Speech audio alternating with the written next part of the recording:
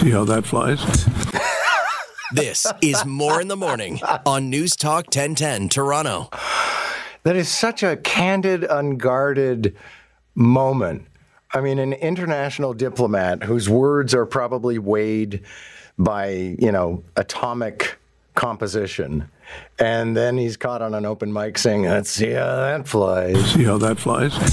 That's Bob Ray at the UN. Time is 6:21. So let's start with all of that. Preet Banerjee. Preet Banerjee is here on the Morning Brief, personal finance commentator, the founder of MoneyGaps. Canada has changed its stand somewhat on Israel. And as a matter of fact, this is splitting the Liberal caucus, not to mention Canadians. What do you make of it? Well, yeah, that's one of the things that I noted was that some Liberal MPs have spoken out about their disagreement with the vote. But, overall, Canadians have shown that just looking at the sheer number of civilian casualties, the documentation of what's been happening, and the apparent lack of anyone having solutions, and this is not new, that would do something about the humanitarian crisis that could actually be enacted is frustrated everyone to this boiling point.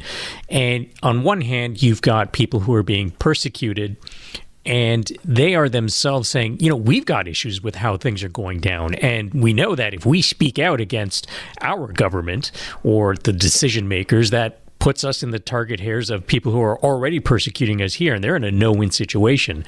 And so, this small step, I think, has been met with some approval from, taking a look at social media and people online, and who I think are generally reflective of the overall sort of thoughts of Canadians, but they also are wondering, okay, but is this enough? Will there actually be results? I don't think anyone has those questions still. Let's bring it back to local, and the lawyer for the city of Toronto says the city's vulnerable in this conflict with Uber. I would agree. Now, I think, with time, we could have come up with a means of capping the number of available permits, but, creating it as a spontaneous action, I think Uber has a case. Yeah, absolutely. It sounds like the city solicitor is giving great advice that council thought first and didn't even ask questions later. And now they might have to, otherwise their bylaw would be all for naught. And I think the report from the city solicitor said that any cap implemented after receiving information from city staff and stakeholders would be more defensible. So they didn't even really get that. So it looks like this was sort of pushed through, probably more to score political points. And there may be, valid reasons for it, but I think we need more information. And I don't know how much this is expected to help with congestion and pollution. And so that's a question that needs to be answered. And if you go through that consultation, maybe this bylaw is more defensible. But as it stands, it looks like it isn't. Do you have put any faith in this project? And the housing minister is going to join us to talk about it at 9:05 this morning. But Canada is sort of going with a wartime housing strategy. And that would be that following World War II, actually during World War II, but immediately following, we had this template for a house, and we just built it again and again and again and again, and the government built it, and we ended up creating a huge pool of housing. And that seems to be the strategy that we're going for again.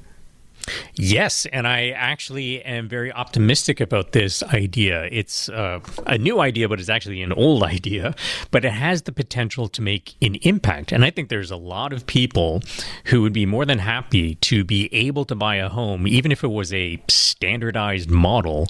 I don't think that's going to be an issue for people. It is such a crisis for people that anything that can be done to increase the ability to buy a home, because there's an entire generation who said, yeah, it's never going to happen for us, and they've completely written it off. So there might be light at the end of the tunnel, and hopefully with interest rates looking to have peaked, maybe developers and looking at the cost of financing is going to be a little bit more palatable, which would also help the cause. On the same file, Cochrane, Ontario, which apparently is a 7.5-hour drive from Toronto, is offering to sell you a property for $10 as long as you build a home on it. I just have this vision, Preet, of like 1860 and people are in chuck wagons racing to Oklahoma. Yeah, well, I mean, the population's 5,000 people right now, and I don't know if they still have chuck wagons there. But, I think that there would be some people who would say, you know what, 7.5 hours away, maybe not such a bad idea if it means that there's the possibility of buying a home. If they're, desperate to buy a home in the near term, I think there are a handful of people who would do it, but it sounds very similar to some strategies in some old European cities, like in the south of Italy. Yeah. 10 euros, you can buy a dilapidated property, but you have to promise to fix it up and spend a certain amount bringing it up to code and what have you. And so I think all these little initiatives are great. They're not going to move the dial overall, but I think, this might be palatable to certain people who might want to get away, and working from home is more normalized. So it's, it's possible.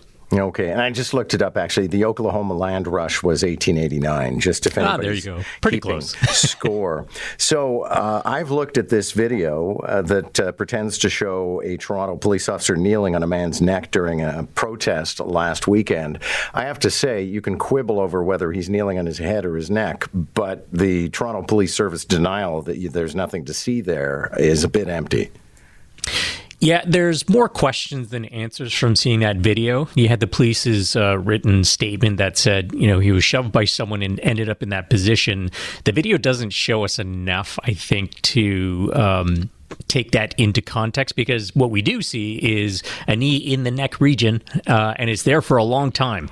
And it looks like he had time to take it off earlier than maybe he did. So it raises questions, but when adrenaline is flowing, you're in the heat of the moment, it's easy to question sort of in the field actions. But that video certainly is going to raise a lot of eyebrows. It doesn't seem to match with what the police are saying without additional context. There's just not enough to go on there. Yeah, and I know some people will say, well, you have no idea what it's like to be a police officer. No, but being a police officer involves a degree of professionalism that doesn't require you to put your knee on somebody's neck. And I get it. It's not George Floyd. The guy's not dead. But still, it doesn't look like appropriate police action to me. Yeah, definitely more questions than answers at this point. This needs to be followed up, and we need more information and to keep digging, because that is an important, event that happened, and it's a serious incident. You are living now in a place where you probably hear "God Save the King" quite frequently. An Alberta lawyer is going to the next court level because he has refused to pledge allegiance to the king, and I kind of get it. Because I always say that the minute I get my first $20 bill with King Charles on it, I'm going to think, this is the Pirates of Penzance. Well, I got to be honest. I'm kind of surprised that Alberta is the one province where apparently you can't take a different oath and, be called to the bar or whatever he's trying to do here. I would have thought they would have been the first to say, yeah, you can absolutely pledge allegiance to something else. But it does raise a question. If it can happen everywhere else, and apparently the only issue where swearing to an alternative oath isn't allowed in this context is in Alberta. So if they're the odd sort of province out, maybe they should just say, you know what, you should be able to make an alternative oath, and let's not stop you from doing what we need you to do. Preet, thanks a lot. Wonderful to have you.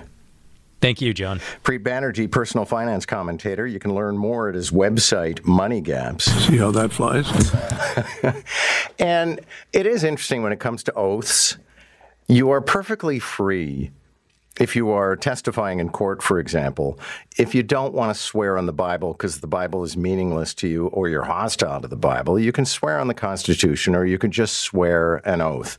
So this urgency about this Alberta lawyer having to pledge allegiance to the king, a pledge that only works for lawyers in 3 different provinces, we could do without it.